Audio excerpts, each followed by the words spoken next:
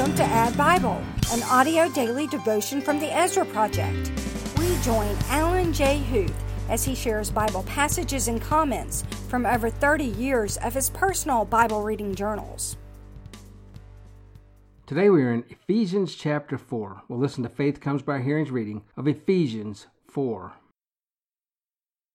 Ephesians 4. I, therefore, a prisoner for the Lord, urge you to walk in a manner worthy of the calling to which you have been called, with all humility and gentleness, with patience, bearing with one another in love, eager to maintain the unity of the Spirit in the bond of peace.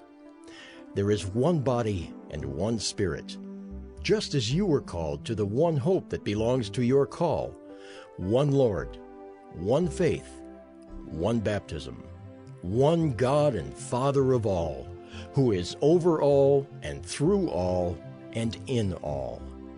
But grace was given to each one of us according to the measure of Christ's gift.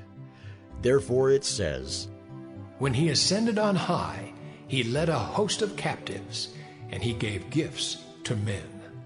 In saying he ascended, what does it mean but that he had also descended into the lower regions, the earth? He who descended is the one who also ascended far above all the heavens, that he might fill all things. And he gave the apostles, the prophets, the evangelists, the shepherds, and teachers to equip the saints for the work of ministry, for building up the body of Christ, until we all attain to the unity of the faith and of the knowledge of the Son of God, to mature manhood, to the measure of the stature of the fullness of Christ, so that we may no longer be children, tossed to and fro by the waves, and carried about by every wind of doctrine, by human cunning, by craftiness in deceitful schemes. Rather, speaking the truth in love, we are to grow up in every way into Him who is the head, into Christ, from whom the whole body, joined and held together by every joint with which it is equipped, when each part is working properly, makes the body grow so that it builds itself up in love. Now this I say and testify in the Lord, that you must no longer walk as the Gentiles do, in the futility of their minds. They are darkened in their understanding, alienated from the life of God because of the ignorance that is in them, due to their hardness of heart. They have become callous and have given themselves up to sensuality, greedy to practice every kind of impurity.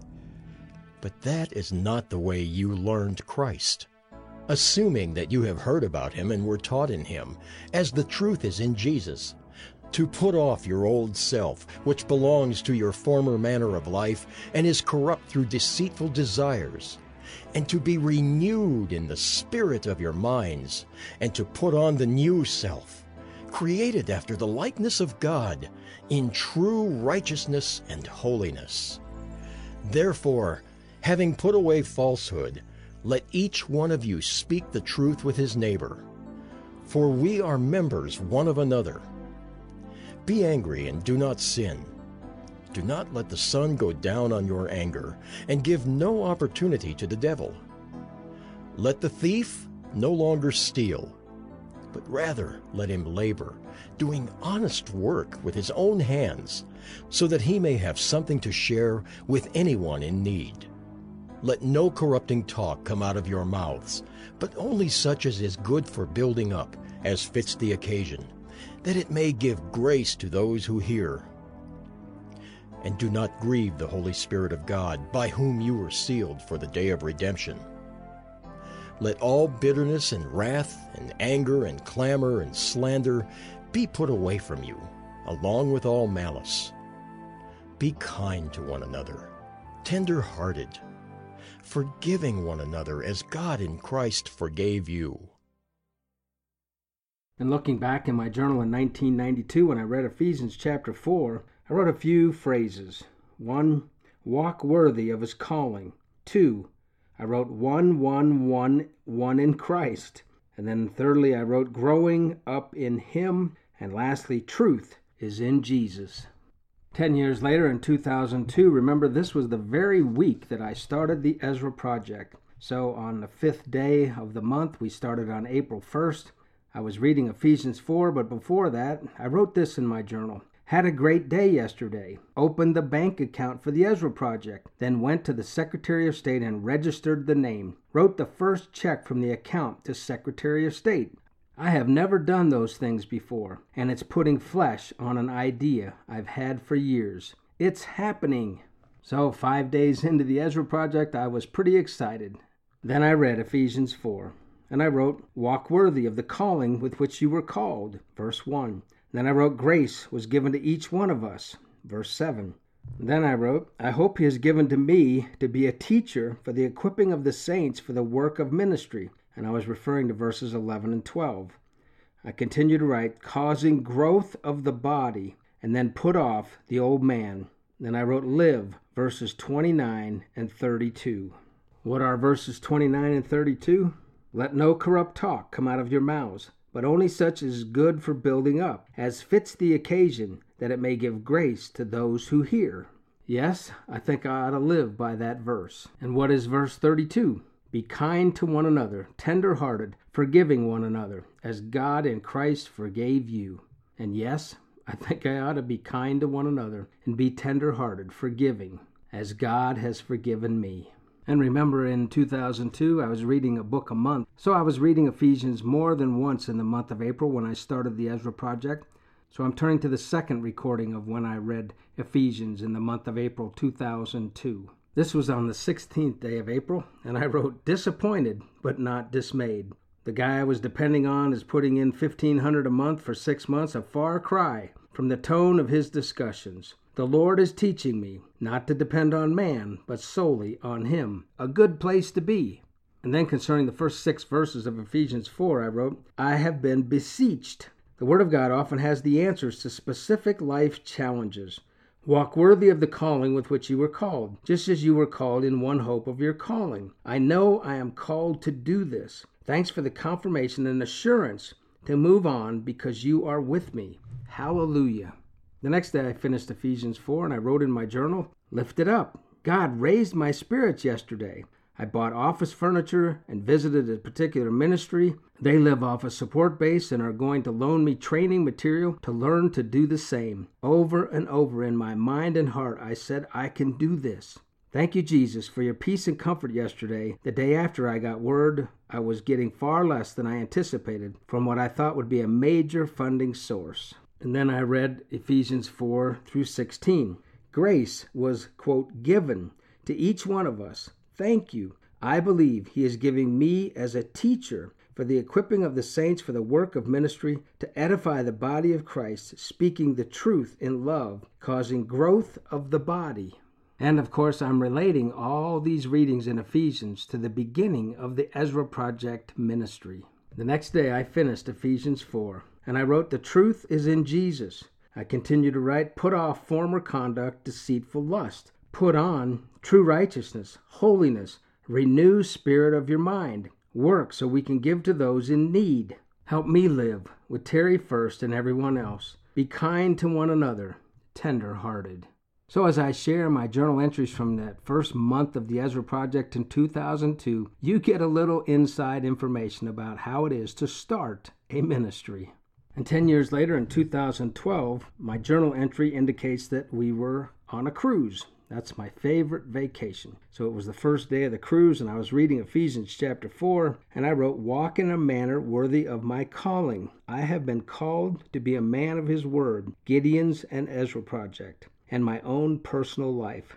Walk and act accordingly. And then I wrote unity, one body, one spirit, one hope, one Lord, one faith, one baptism, in God the Father. No coexist bumper sticker stuff here. And then I wrote, Jesus gifted people to equip saints for the work of ministry and building up the body of Christ.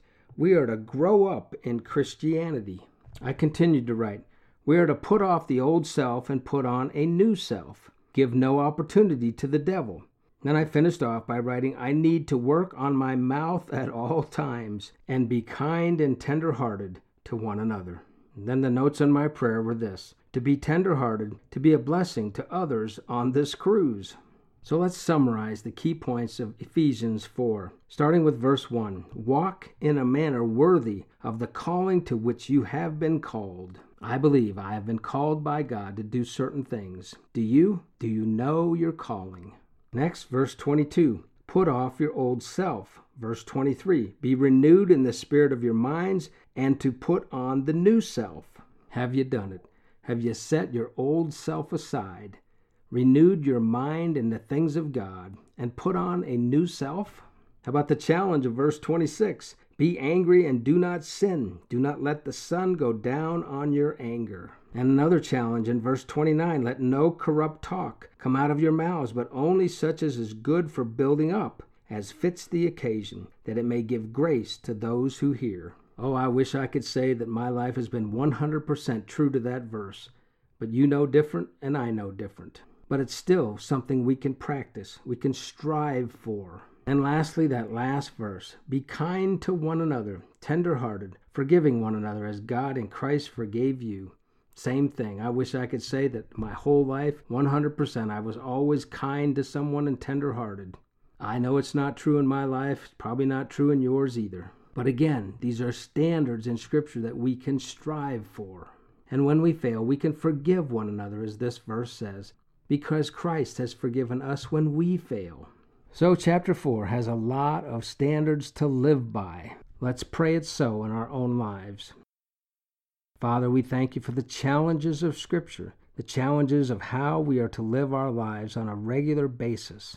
Lord, your standards are high because you are holy, and you ask us to be holy, and these are aspects of a holy life. So, Lord, help us walk in a manner worthy of your calling. Help us put off our old selves, renew our minds, and put on a new self more pleasing to you.